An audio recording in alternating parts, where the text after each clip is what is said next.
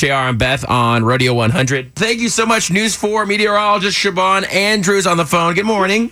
Good morning. How are y'all? It's so great to be on y'all's show. I love listening to you guys. Oh, you're the best. All right, so give us an update on everything going on. What can we expect throughout the day? What's going on right now as well?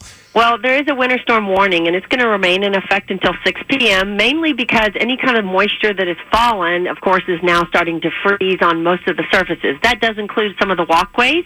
We have a lot of ice on some of the cars, and, of course, the overpasses are now becoming an issue. We are beginning to see them closed on and off around the city and around the counties close to our area, especially around the 4 zones. Our temperature right now is sitting at 27 degrees. We started out at 32, so the problem is temperatures are going to continue dropping over the next couple of hours and stay in the upper 20s pretty much for the whole day. So anything that's fallen as far as rainfall is now going to start freezing. Anything that's coming down in the way of freezing rain or snow flurries or ice is going to, of course, cause more issues. So that is why they've kept this winter storm warning in effect until 6 p.m. It's just going to be kind of an on and off all day event.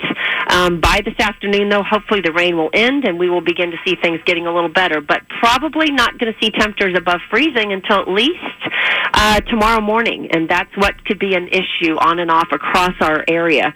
Even some of the rural areas could see streets staying on the icy side, so it's just kind of a mess. Yeah. Definitely a day I would stay inside. If you can, why aren't people staying home, you know? Yeah, definitely. Yeah, take this ice day or whatever we're calling it. Hey, you know what's kind of interesting to me is usually I would think, and by the way, I'm no meteorologist, obviously, that the temperature would get warmer throughout the day. Is that normal for it to get colder throughout the day? Well, because this is that Arctic air mass, it's been taking this long to get south, and so it is finally continuing to move south, and so that's our issue, is that it hasn't, like, usually it'll blow in, be here, and then it'll start letting loose. Yeah. Our problem is it's just now starting to come all the way into South Texas, so that's why we're continuing to stay cold. All right, and what do you see? And you see this letting up maybe tomorrow morning? Yes, tomorrow we're going above freezing. By midday, we're in the upper 30s, and can you believe it? This is South Texas. By Saturday, we're back to 70 degrees and partly cloudy skies. What is that all about? Wait 5 minutes and the weather changes. Yes, right. I love that we're so excited about tomorrow morning being upper 30s.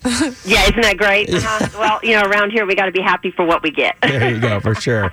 Thanks so much. Siobhan Andrews, thanks so much of News 4. I appreciate you. Have a great day. Stay warm. Thank you. You too. Bye-bye.